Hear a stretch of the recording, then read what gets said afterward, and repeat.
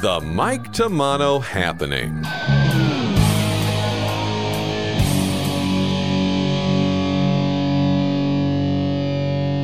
2 months ago, for our 16th episode, it was October 18th that week, less than 2 short months ago, I interviewed drummer, musician, and educator Garey Williams, and the chat was engaging, warm, funny, informative. And last week on his Facebook page, his daughter Anna announced that he had passed away unexpectedly, and I'm still stunned. And immediately after the interview, we were texting back and forth, messaging each other with the intention to keep in touch. And alas, that is not to be. But I am grateful that I had the opportunity to interview Garey Williams and begin a friendship. And I'm going to really regret not being able to grow that friendship. So I do wish all the best to his family, his students, and thousands of admirers. Visit his Facebook page. It's also his YouTube channel, Drum Set Artistry, and get to know a great man who's gone too soon. So we'll dedicate today's program to the great Garey Williams and go back through our archives to our 16th episode and listen to that chat if you haven't done so already. Garey was a masterful drummer, a passionate educator, and the world of music and the world in general is lesser in his absence. So welcome to our 24th episode. As we wrap up the last month of 2021, we are going to continue to delve into the interview archives from my career. Let's see, I watched a couple of flicks this past week. I took in the movie Gaia.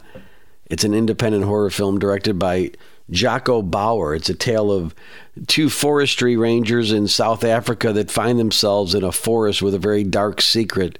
No spoilers here. You check it out if you're a horror movie fan. It's worth your time. A couple of notes. The acting was especially good. Each member of the small cast turned in solid performances, and the dialogue was good. The story premise was kind of a combination of Stephen King's short story It Grows on You, which was part of the Creepshow anthology film, George Romero's from the 80s.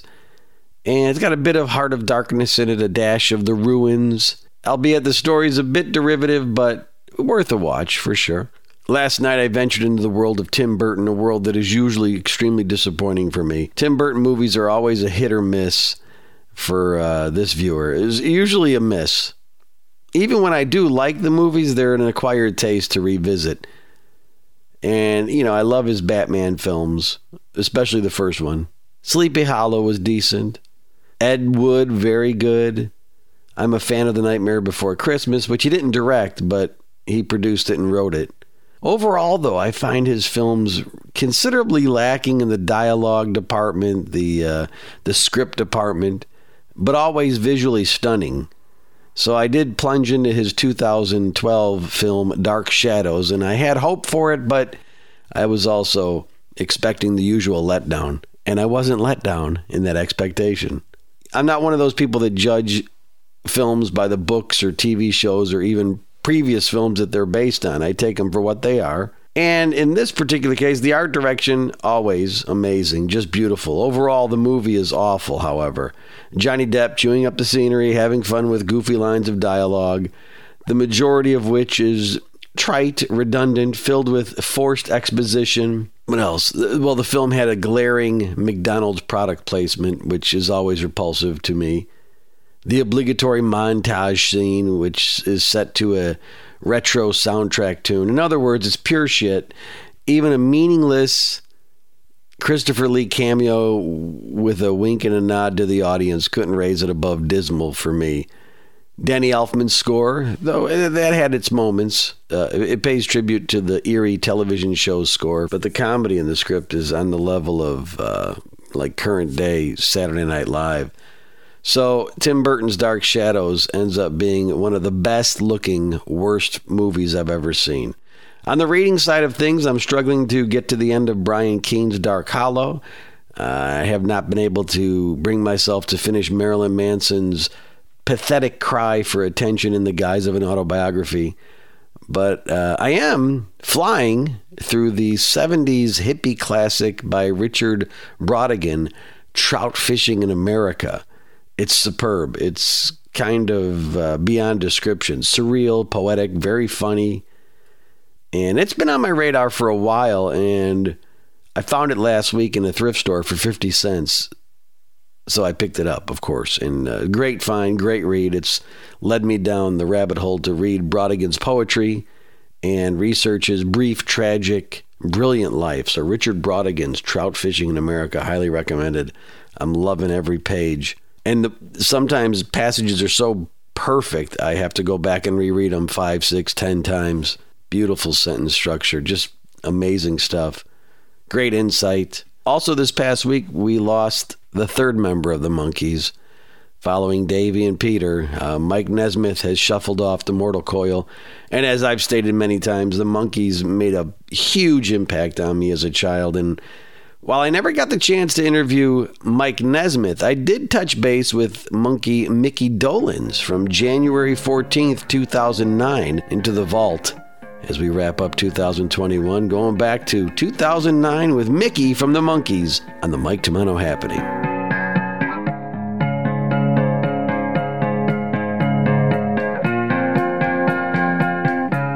Mickey Dolenz, how are you, Mickey? Hey, how you doing? Well, it's a pleasure to have you on. We're doing well. I was probably 6 years old when I watched the Monkees on television with my sister. My sister was in love with the Monkees. You know, she had all Headquarters and all the great albums. But I wanted to become a drummer because I thought that guy, Mickey Dolenz, was the coolest guy in the world. And I had my parents buy me a drum set because I wanted to be Mickey in the Monkees. Oh, cool. Did you ever play drums? Yeah, I still do. Oh, excellent. You started me on the path to being a drummer. Tradition. You know what? And I bet you hear that a lot, though, because people who grew up in that era, they saw the Monkees having so much fun. It was every boy's fantasy to be a Monkee. Yeah, it was a lot of fun doing the show, too, I got to tell you. I was a guitar player. I was cast as the drummer. But I had about a year, before I had to play live to practice after the show, after they cast me in the show. I was a guitar player. I still am. I still play guitar on stage mostly. My audition piece was Johnny Be Good by Chuck Berry. I had already done a lot of television and film work already at the time. I had a series when I was a kid called Circus Boy on NBC, and my parents were both in the business, and so I had already done the Monkees was my second series. So I'd already had a lot of experience, and so I was very, very comfortable on the set. And and I was a big fan, and of people like Danny Kaye and Jerry Lewis and Red Skelton and all those comics of the 40s and 50s, and so I think a lot of my shtick and stuff came from those influences. Right. Kind of two and two.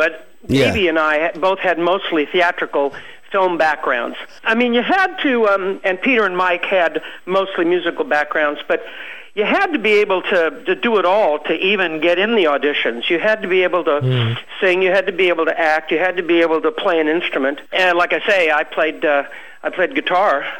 And so it was kind of. But David and I had more theatrical backgrounds. David had been on Broadway already. Yeah, right. In Oliver, right, as the Artful Dodger. I don't think it was sort of planned. I mean, they didn't say, well, we're going to have two guys that are mostly musicians and two guys that are mostly actors. That they were going for personalities, because the screen tests that we did were extensive. It went on and on and on, much more intensive than any screen test I had ever done. And you know what? It was a lot like the way you cast a Broadway musical. Because let's face it, ultimately the Monkees was like putting a little Marx Brothers movie on television every week. Right. In fact, it was John Lennon that first made that observation, even before I'd thought about it. He said the Monkees are like the Marx Brothers. The Monkees were much more like, say, the Marx Brothers than they really were the Beatles. The Monkees was a television show about a band that wanted to be the Beatles. But you became so huge that it took on a life of its own outside of what it was supposed to be. That's exactly right. Like Mike Nesmith once said, it's like Pinocchio becoming a real little boy. Yeah, right. And then all of a sudden you're touring. Now you guys toured with Jimi Hendrix in the days of those odd pairings. He toured with you. Opening act, and I had suggested, I'd seen him at Monterey Pop Festival, and I had suggested to the producers, he wasn't very well known yet, and I said he would make a good opening act because he's very theatrical, which he was. He was a very theatrical act. I thought it would make interesting theater, shall we say. And I guess they did too, because he was our opening act for a while. We had Ike and Tina Turner, we had the Fifth Dimension, a couple of other opening acts. Some legendary tours back then, if you look through the annals of rock and roll. Here's the thing about the Monkees. It was such a hip TV show. There were a lot of good inside jokes, and it was really a favorite with the rock stars of the day. Frank Zappa, big fan. The Beatles were fans. John Lennon, like you said, compared to the Marx Brothers. There was a lot of people that got it. There was also a lot of people that didn't get it. There's still a lot of people that didn't get what the Monkees was all about. A lot of to this day, I've had people come up. In fact, even people like in the business or journalists, and say, "So, how long had you guys been together before you got the television show?" Oh, please. Yeah, right.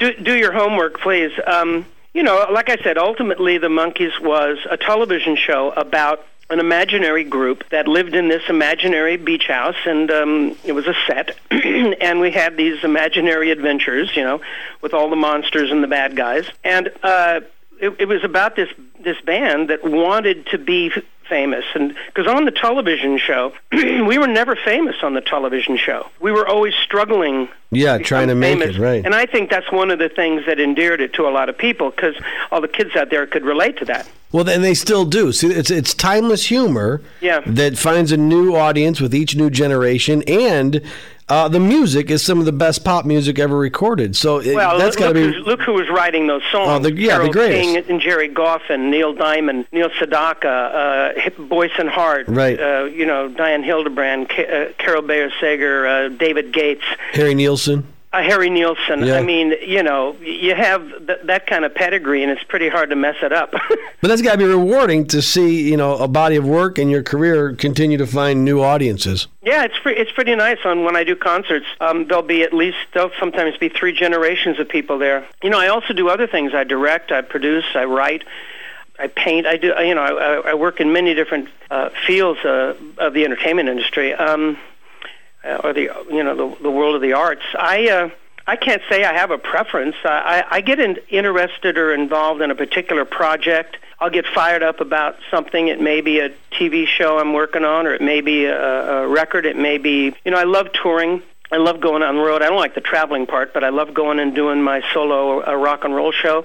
I tell you what I've been doing a lot of recently over the last few years is a lot of Broadway musical work. I did Aida, the Elton John musical. I did that on the road and on Broadway for nearly 2 years. In fact, I was sitting in my dressing room. This is an interesting little side note. I was sitting in my dressing room on Broadway doing this musical a couple years ago and adding up all the performances I'd done and how long I'd been working on this Elton John musical. And I figured it out that I had worked on Aida longer than I worked on the Monkees. Look at that. Yeah. Pippin, the national tour. I did Funny Thing Happened on the Way to the Forum. I did Grease. So I must say I really love doing musical theater. Yeah, sounds like it. And you stay busy. How did you end up doing Rob Zombie's version of Halloween? He was a fan. He just called up and offered me a cameo. What's it like working with him? Oh, he's great. He's really a good director. He's out there. Yeah, he does some fun stuff. He's a fan, I think, and that shows in his work. He's a fan of the genre and he's a fan of films. That's cool. I couldn't watch most of it, but no, it's pretty brutal. Now, speaking of the apple not falling far from the tree, you have a daughter. You have 4 daughters, right? Yeah. And Amy has done some cool stuff too. She's an actress. Now, when she first told you, Dad, I think I want to kind of follow this path, what was your advice for her? Get a good lawyer. There you go. That's probably the best advice you can give someone in show business, huh? Yeah, no, I didn't encourage or discourage her. She decided that about 16 or something like that she said, I want to be an actress, and I thought that was good because she didn't say I want to be a star. She said I want to be an actress, and so I did give her quite a bit of advice, and I still do, over the years. And she's dipped in and out of it. She did a lot of work for a few years and then got married and sort of backed off a little bit. She's been thinking about getting back into it now. Yeah, she's very natural on screen. Very good. Yeah. I like watching her. I saw her in some crazy horror film. Ticks? She loves doing those horror films. Was she in a movie called Ticks? Yeah. Yeah, it was a lot of fun. It was kind of a throwback to the 50s. She loves doing those horror films. It's the funniest thing. And she can't stand the sight of blood. She can't even, if she, gets a splinter in her finger, she's, goes hysterical. Well, listen. And loves watching those horror films. It's the funniest thing. We want people to visit your website, too, to stay abreast of all MickeyDolenz.com. Yeah. Yep. Yeah, MickeyDolenz.com. MickeyDolenz.com. That'll keep you up to date on what I'm doing. Well, it's good to talk to you, and best to you. Great talking to you guys. Thanks.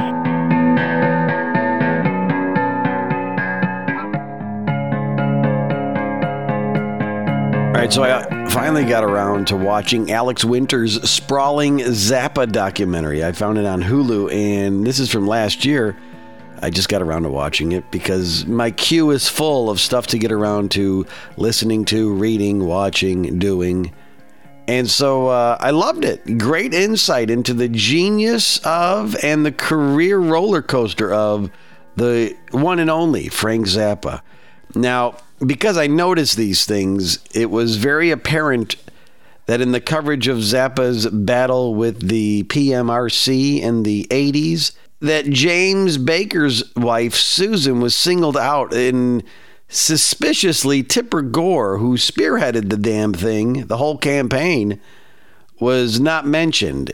Now, that to me is extremely aggravating because it's a rewrite of history by omission on Winter's part to seemingly protect his political allegiance. But I don't know. That to me is inexcusable.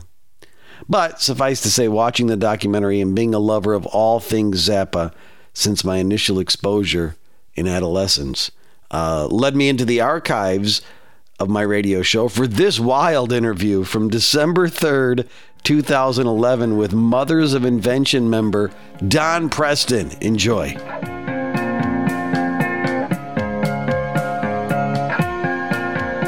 Born in Flint, Michigan in 1932, Don Preston's life of music has been one of diversity and incredible creativity. Best known as a member of Frank Zappa's Mothers of Invention, Don's trademark style as a pianist and keyboardist is a template of innovation.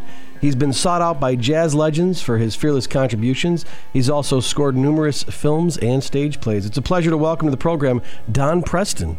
Well, hi. Hi. Great to talk to you. I always enjoy doing this, and Chicago is one of my favorite places. It's a great hub of music lovers. There's no doubt about it. Yeah.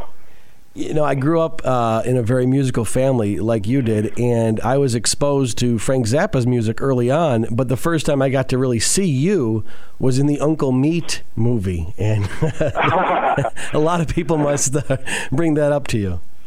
Yeah, well, once in a while. Now, you were born into a family that would make it really hard not to go into music, I would guess.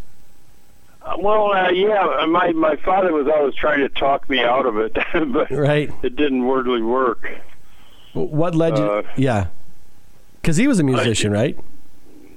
Yeah, my father was a composer and a performer. But mostly he wrote. He was a resident composer for the Detroit Philharmonic. So he did a bunch of music for them, and he had a whole other thing that he was writing for all the time. So what was your first instrument? Was it the piano? Yeah, my first instrument was the piano, and when I was in the service, I started playing bass a lot. And when I got out of the service, I continued playing bass. Played quite a bit. And was that stand-up or electric? Sorry? Was it stand-up or electric or both? Oh, they didn't have electric bass back then. Oh, that's right. Okay, that's right. Fender hadn't brought it to the forefront yet. Yeah. So they didn't even have amplification, so you had to have your strings pretty high and have some sort of. I always used to back myself into a corner, and use that as amplification. So have your sound bounce off the walls? Yeah. What were some of your earliest musical influences? Oh, well, like when I was in my teens, I think my major influences were, Stravinsky, and mostly because of the Fantasia, they played The Rites of Spring in Fantasia. And then, other than that, though, I listened a lot to George Shearing and Earl Garner and Stan Kenton. I think those are the three main influences I had, when I was young. Who were some of the earliest people that you played with in your career? Well, I would have to say, notably, anyhow, well, Herbie Mann was probably the first person that, of note that I played with, because he was in the Army with me. We were in the Army, in an Army band together. Oh, really? Yeah, and we used to play a lot. We'd jam. And he and a few other guys there taught me a lot about music. When I first entered, got in the band, I didn't know hardly anything about music. I could play, but I didn't know, how songs were constructed and that whole thing. So, because I was a kind of a late starter, I had never played with other people before that. So I learned a tremendous amount when I was there. And when I got out of the service, I played bass with Elvin Jones and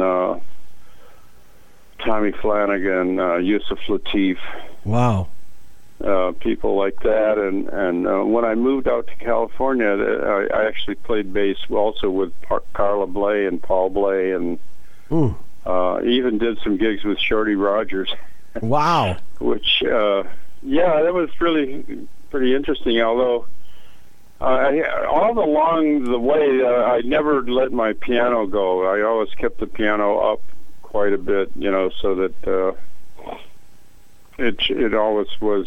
I wouldn't say, can't say either one was my main instrument, though, because I played both about the same abilities.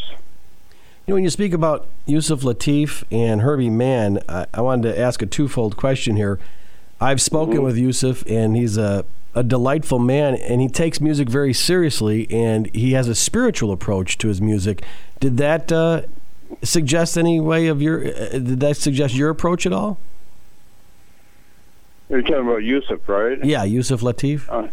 He was very serious, studied musician, and I always enjoyed his approach.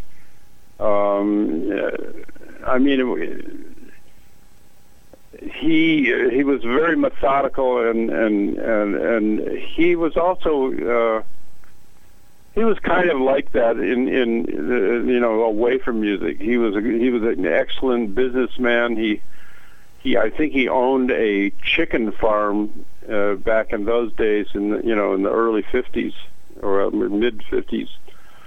And so he managed to make a living, a good living with that, plus whatever, jazz stuff, because I don't know how much they were making with jazz, but... So he was smart enough to supplement the musician's income, right? Right, of course. Smart lesson for people, right? And with Herbie Mann, he experimented with all different styles of music. He was one of the first jazz artists who adopted rock motifs to his music. Did that help you when you later played different styles?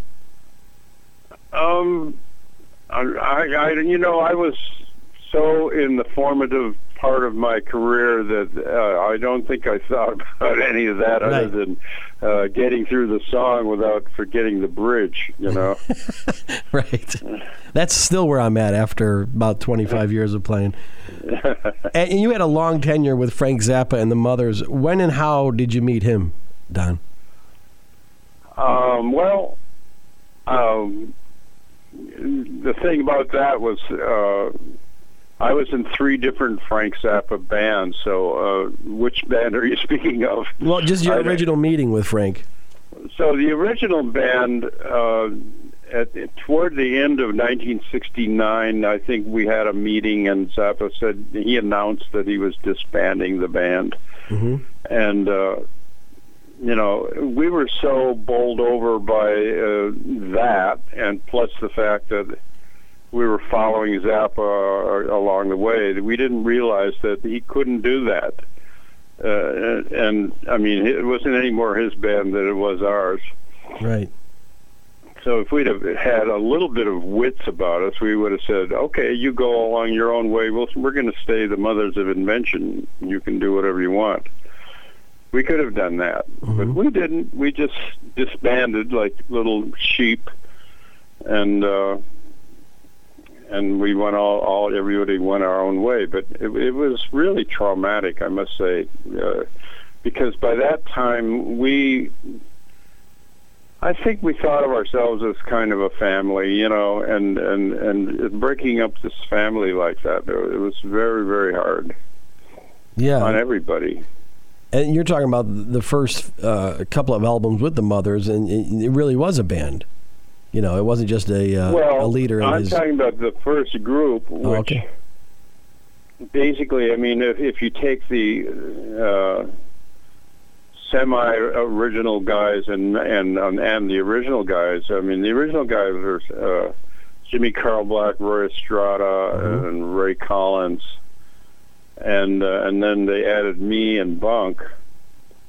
So, I mean, as long as we were all of us were in the band, that to me was the first band. And of course, he added other people. He added Art Tripp, and he added Buzz Gardner, and then what's his name, Lowell George, and so. As long as all of those guys were in the band, I always thought of it as the first band, and that's the band that he disbanded. And there was no band like that before or since. What was it like rehearsing and performing with Frank? Well, it was interesting because first you have Bunk and Art Tripp, and Andy and Underwood were all highly schooled musicians. They all were great sight readers, and they so it was easy just to give them music and have them play it. Where on the other hand, Roy and Jim didn't know anything about reading music, and they were kind of had to be taught music by rote. In other words, Zappa would play something and he would say, "Oh, you play this and you play that," and so that's how he constructed. And those first 4 albums are all done by rote. Although he had music for Brown Shoes and Call Any Vegetable and stuff like that for the guys that could read. But the guys that couldn't read, he just told them what to do. Those tours had to be surreal. The what? The tours. The tours. The tours. Well, yeah, they were interesting. One of the things that always amazed me was, well, first of all, you have to realize that Zappa was playing in my band around 1961. It was a band that was totally experimental, and we had all kinds of strange instruments. I think that's where I showed Zappa how to play a bicycle, and actually it was before that, come to think of it, but nevertheless, so he was totally aware, my record collection was almost identical to his, and he knew that Bunk and I could go almost anywhere, in music, and so that's what the touring was like. There were some concerts we did where we played for 2 hours, and in that 2 hours we only played 3 songs, and the rest of it was all improvised. Wow, just incredible.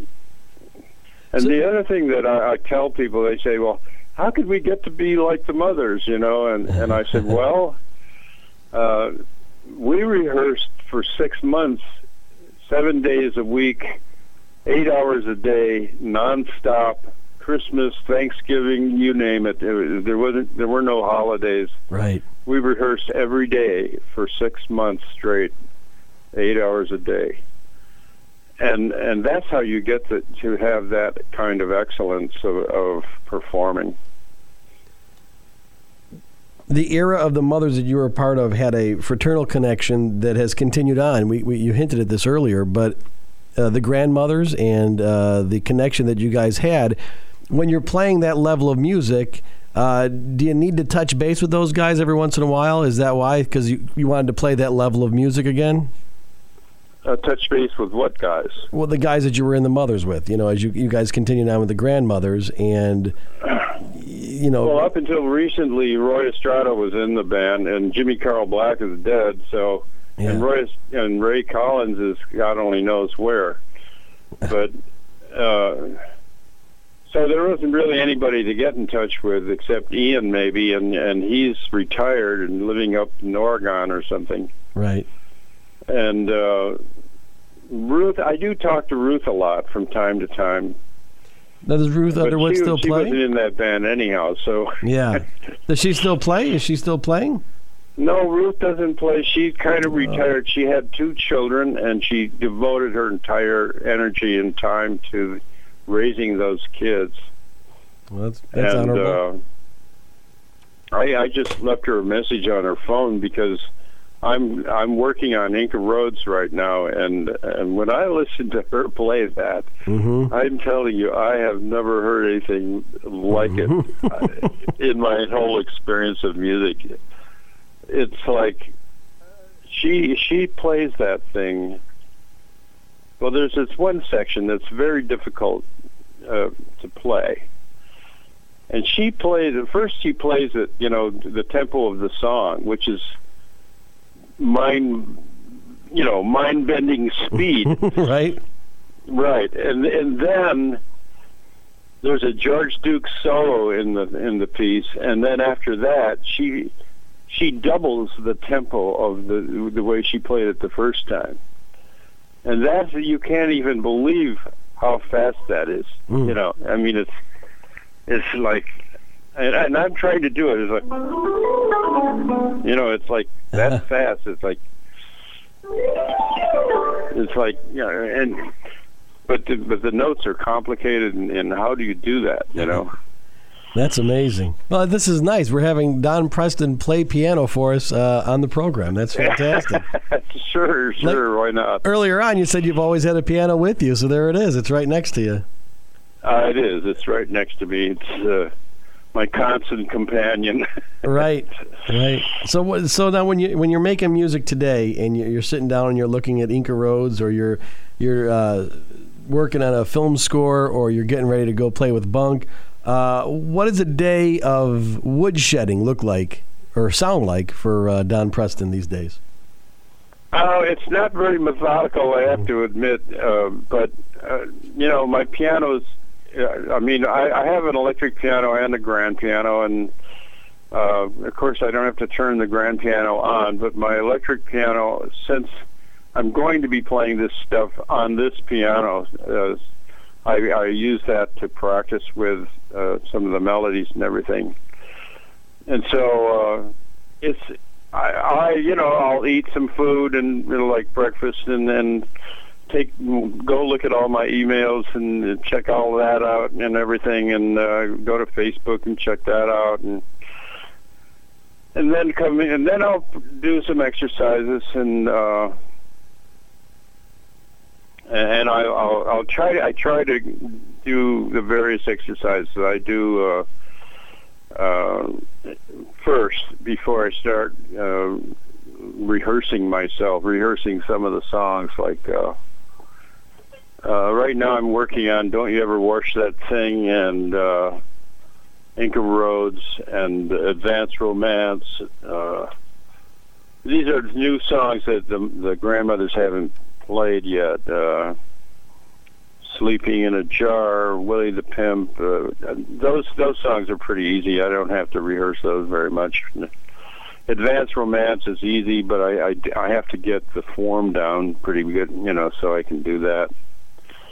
So, I mean, I just go over things all day, and like, I'll spend maybe 10 minutes going over something and then do something and then come back and spend another 20 minutes doing something. And so that's pretty much my day. Is just, and it depends on how close to any kind of performance I am, because then I step up. I practice more exercise than I normally do, and practice, and I get the tempos right, for these pieces. Okay. But now, will there be a chance of you playing with the Zappa Plays Zappa that Dweezil takes out on the road? I seriously doubt it.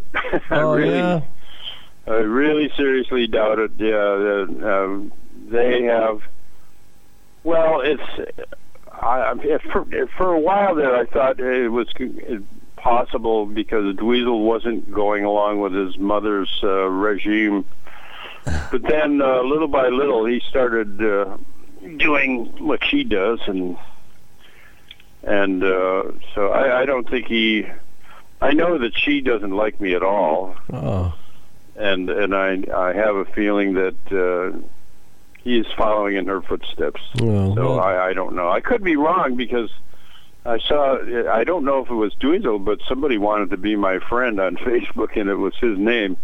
Oh, well. But that would really surprise me, Well, it really would. We're talking with Don Preston and discussing his life in music. And I wanted to say, first of all, that the fact that you won't be with Zappa Plays Zappa, that's a missed opportunity for the fans, and it's sad that. But I guess business sometimes is an ugly world, Mm-hmm. I wanted to, say that if we listed all your accomplishments, we'd have to do a whole other show on it. But I want to name a little word association here. I want to name some of the people you've played with and just see if you can give us a few words on working with them. Okay. John Lennon? Well,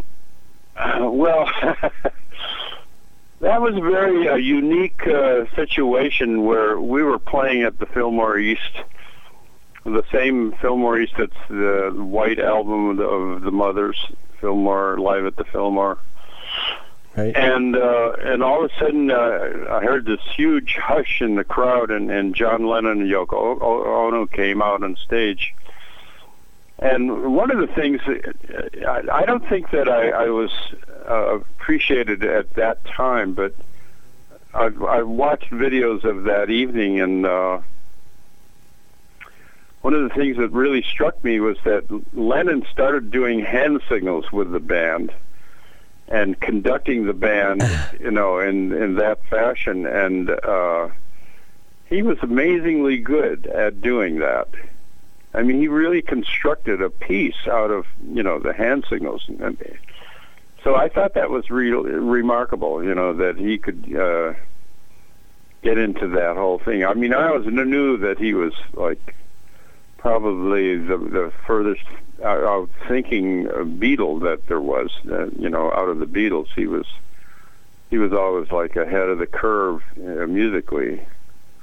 Yeah. Or just at least, the way music is constructed. So, it wasn't really surprising, but it was just really nice to see that he could fit into that groove. Right.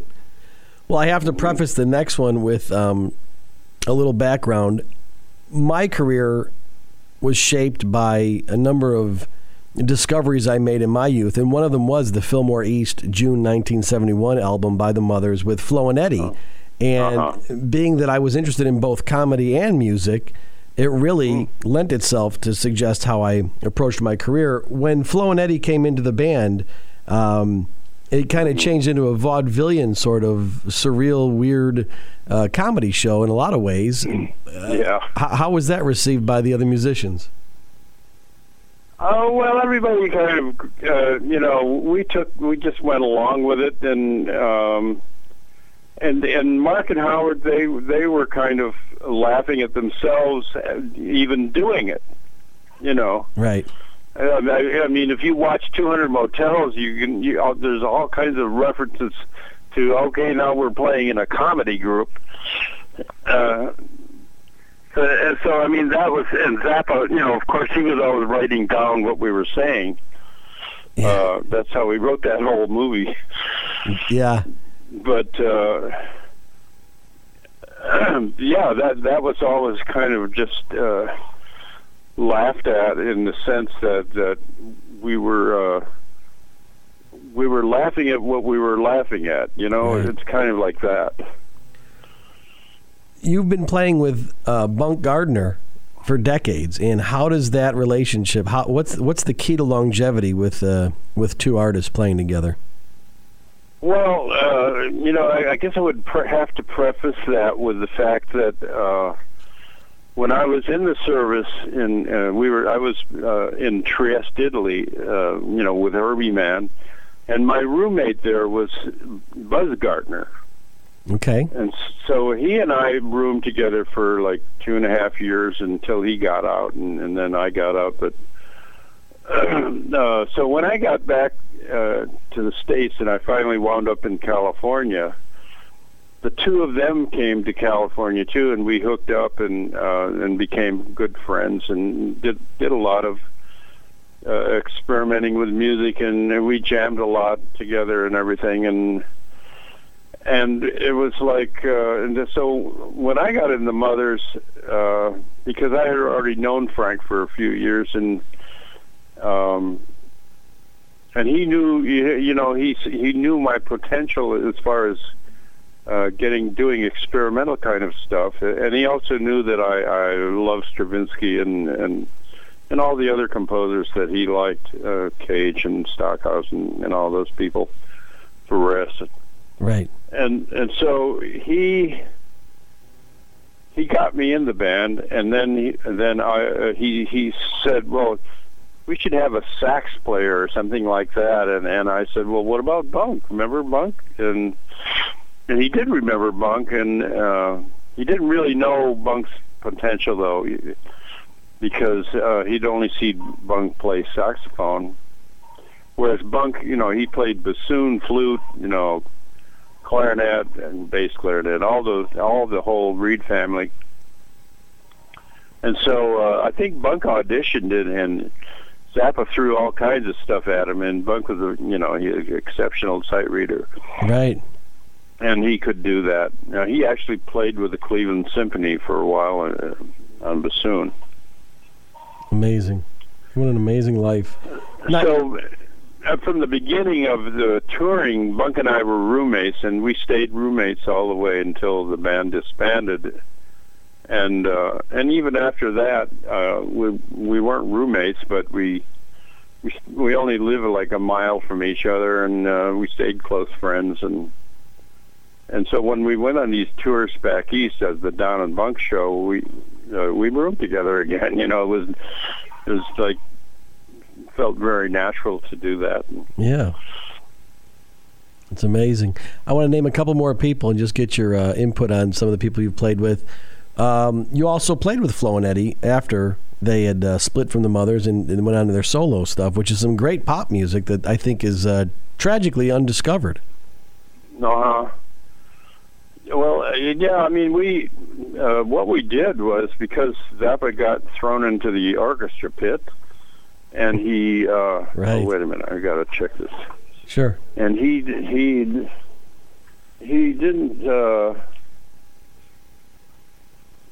And well, the other thing that happened is that the club burned down, and all our equipment burned down with it. Yeah. That was before he got thrown into the orchestra pit. But as a result of that, he was incommunicado, and he. Hold on a second. I'm making dog food while we're talking here. How do you make dog food? Oh, it's easy. I just go to the store and buy some chicken breasts and cook those all up, and then I mix them with brown rice and green beans. All right. Chop that all up, and my dogs love it. Oh, yeah, they're spoiled. That's wonderful. They have a gourmet chef.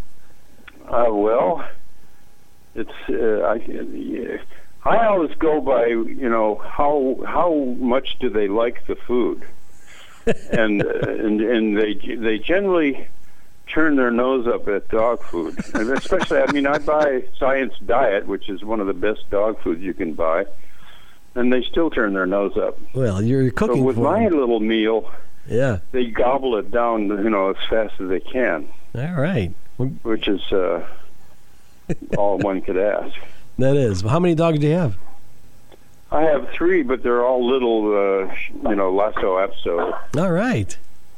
So yeah, they're really sweet little dogs. They're pretty old. There's 15, and 2 dogs are 13. Wow, that's the good food they're eating. Yeah, it's amazing. Well, yeah, if they eat well, they're probably going to live longer and not have rheumatism and all the other things that dogs get. Right. You want me to hold on a second, or do you want me? Oh no, I'm fine. Okay. I'm fine. I'm just. What I need to do is isolate this food into some other container. Okay. Anyhow. Well, here I'm going to move on. Where were we? Well, here let's move on to. So you guys, as a result of Frank being laid up, you kind of did the Fluorescent Leech and Eddie album with Flo and Eddie. Right, and so we went on a tour, and strangely enough, the tour was almost identical to the tour a year ago, previous to that. Right. And one of the weird things about that tour is that we played at the Rainbow Theater exactly 1 year from the day we played previously, where Frank got thrown into the orchestra pit by this maniacal jerk, and so he went to prison for 1 year, so he was getting out on the day we were playing there, and we didn't know what to expect, from all that. Yeah. So, but nothing happened. We played our gig, and it was cool. What another artist that you played with that, as a youngster, my drum teacher, who subsequently has become one of my closest friends in life, Bob Berg, turned me on to Don Ellis and the Electric Bath album, and you got to play with Don as well. I did, and Don was a very dear friend of mine, and I never played in his band, though, probably because my reading wasn't as good as I would like, and his music was harder than Zappa's music, probably. It was really he was a great writer, right? And but we had a job playing experimental music, if you will, again at this coffee house, and he played drums because he was a frustrated drummer. Okay. Kind of like Zappa was too. Right. And so Don was one of the nicest people I've ever met, and I always enjoyed that. I thought, he really died prematurely. And I always thought that was because his wife died prematurely too. You think it was sad heart? Sorry? You think a sad heart may have led to that? Oh. You said his wife died early? I'm sorry, I'm having trouble hearing. No, I would say you said his wife dying early may have led to that.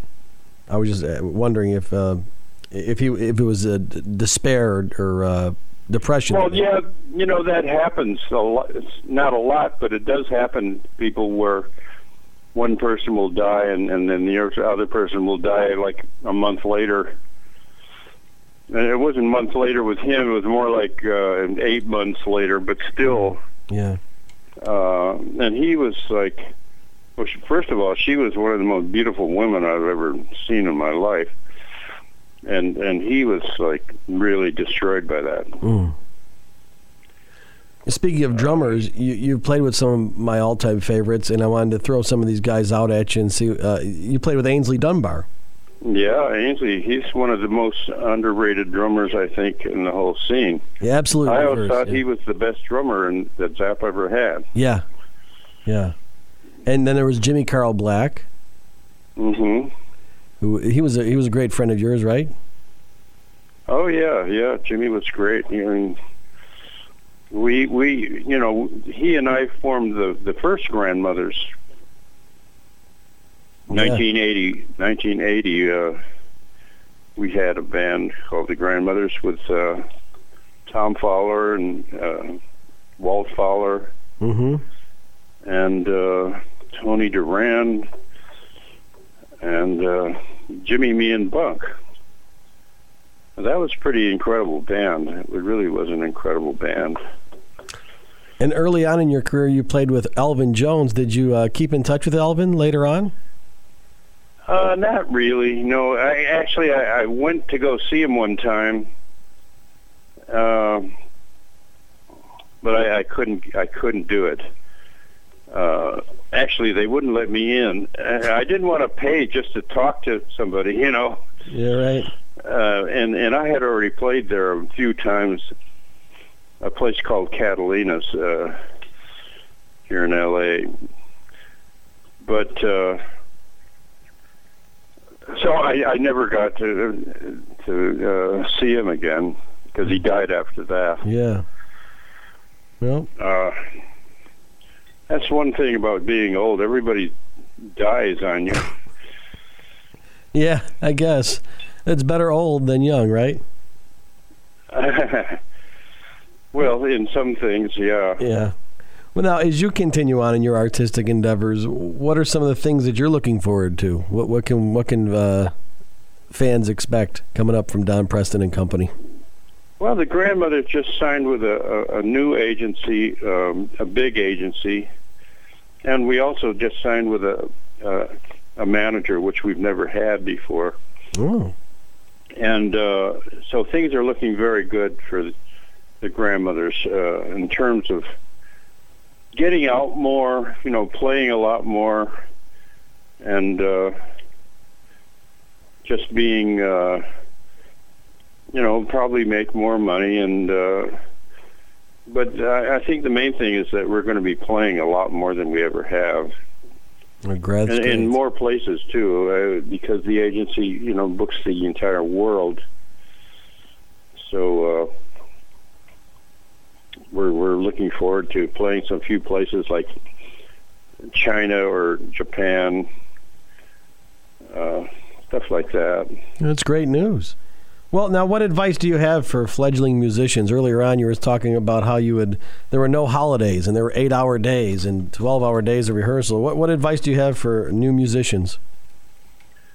I don't think I could give anyone any advice, because if the mothers of invention were just starting out today, they wouldn't get anywhere.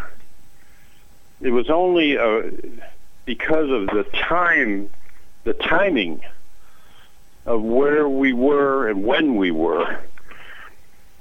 The people were ripe for something like us, but they weren't.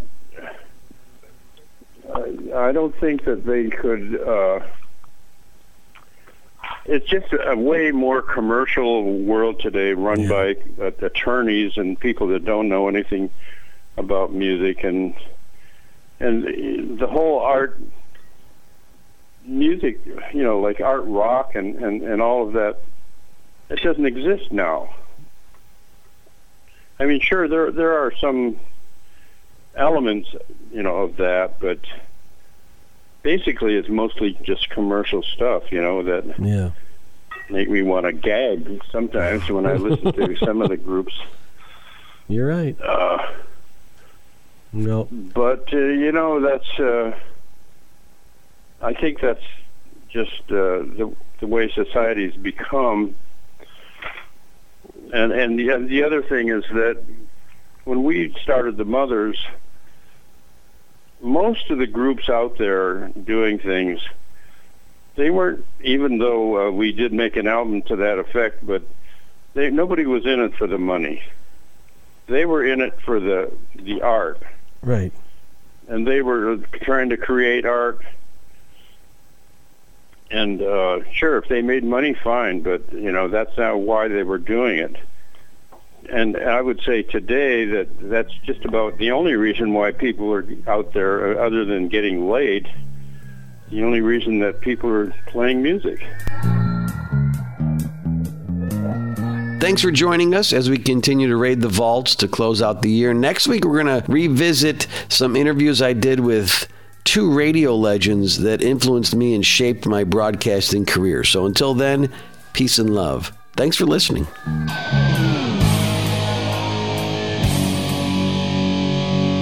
The Mike Tomano Happening.